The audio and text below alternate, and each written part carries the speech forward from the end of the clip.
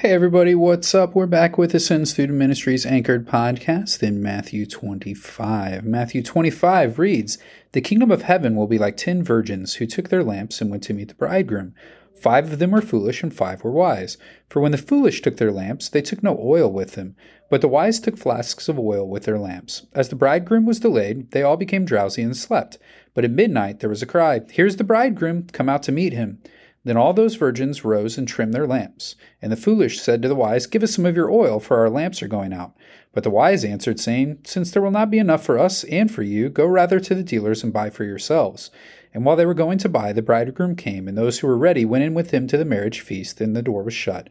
Afterward the other virgins came also, saying, 'Lord, Lord, open to us.' But he answered, 'Truly I say to you, I do not know you. Watch therefore, for you know neither the day nor the hour. For it will be like a man going on a journey, who called his servants and entrusted to them his property. To one he gave 5 talents, to another 2, to another 1, to each according to his ability. Then he went away. He who had received the 5 talents went at once and traded with them, and he made 5 talents more. So also he who had the 2 talents made 2 talents more. But he who had received the 1 talent went and dug in the ground and hid his master's money.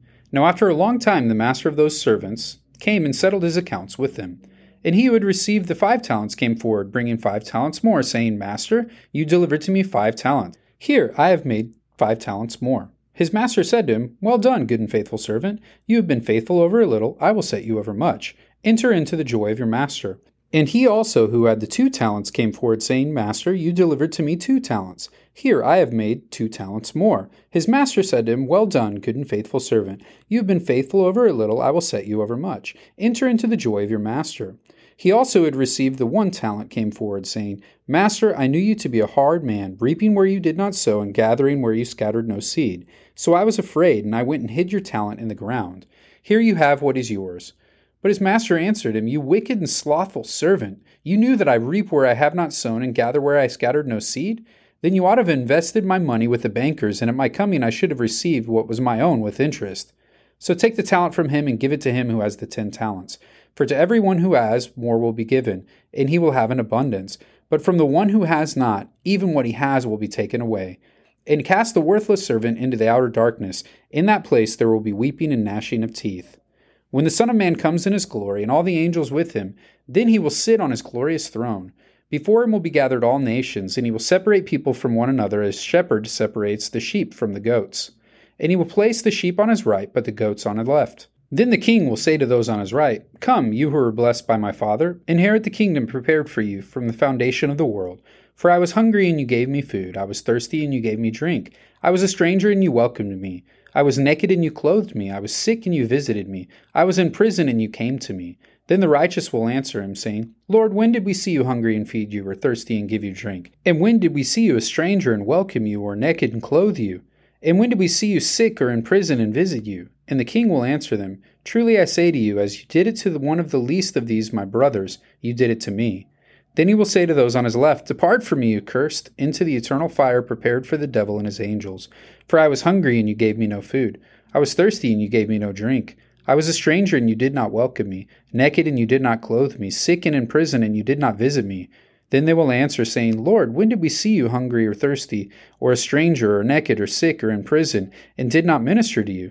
Then he will answer them, saying, 'Truly I say to you, as you did not do it to one of the least of these, you did not do it to me.' And these will go away into eternal punishment, but the righteous into eternal life." For today's nugget of truth, we're going to focus in here on the second of the 2 parables here in this chapter. And one of the reasons that I've selected this passage for us to focus on is I believe it's very crucial for us to understand, especially in light of our comparison culture that we live in. And so what do I mean by comparison culture? Comparison culture is where we're looking at those around us as the standard for what we feel to be right or good or popular, rather than looking at what is actually true. Where do we get that? A lot of that is fed to us by our media or our social media and the different interactions that are taking place there. If you've talked with me much about social media, you will understand how I appreciate certain uses that it has, and I appreciate a lot of the lighter things that we are able to find on social media.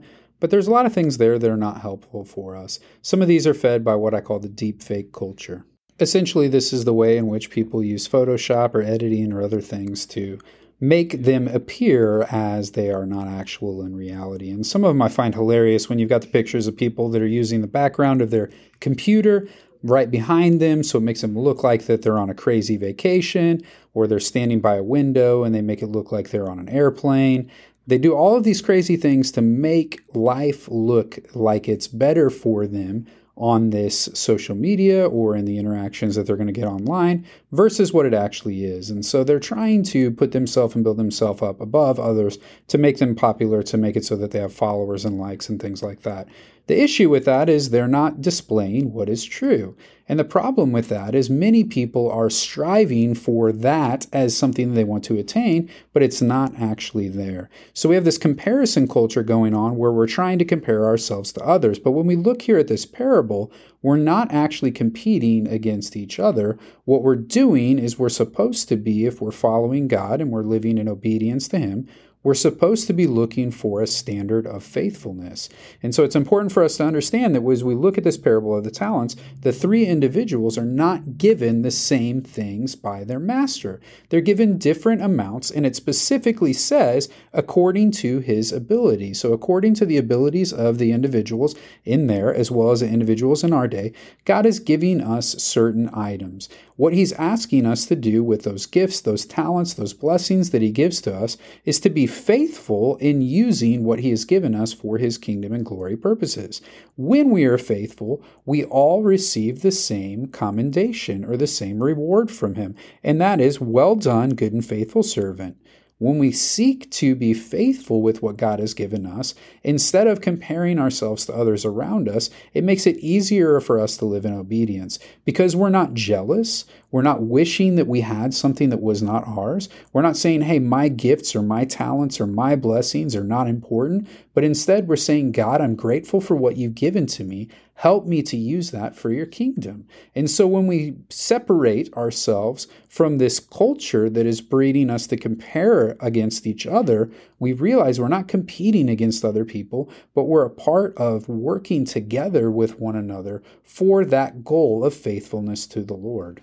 So hopefully you find that to be encouraging as you seek to honor Him, knowing that you're not competing with the other people around you, knowing that, sure, other people might be smarter, they might sing better, they might have different skills or gifts or talents that you're seeing them use for God's kingdom in miraculous ways, and majestic things are happening in their life.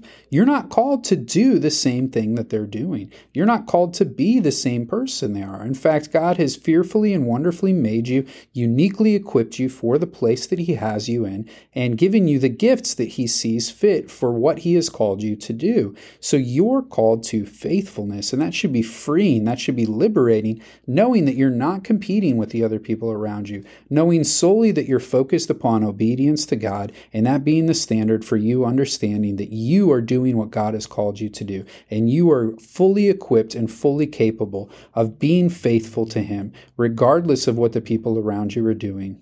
Hopefully you find that to be encouraging today, something that you can anchor your faith in as you seek to live in obedience to God throughout what He has called you to do. As far as questions for today, one of the questions that you might have is, when we see this section here on final judgment, what is it referring to as when you've done to one of the least of these?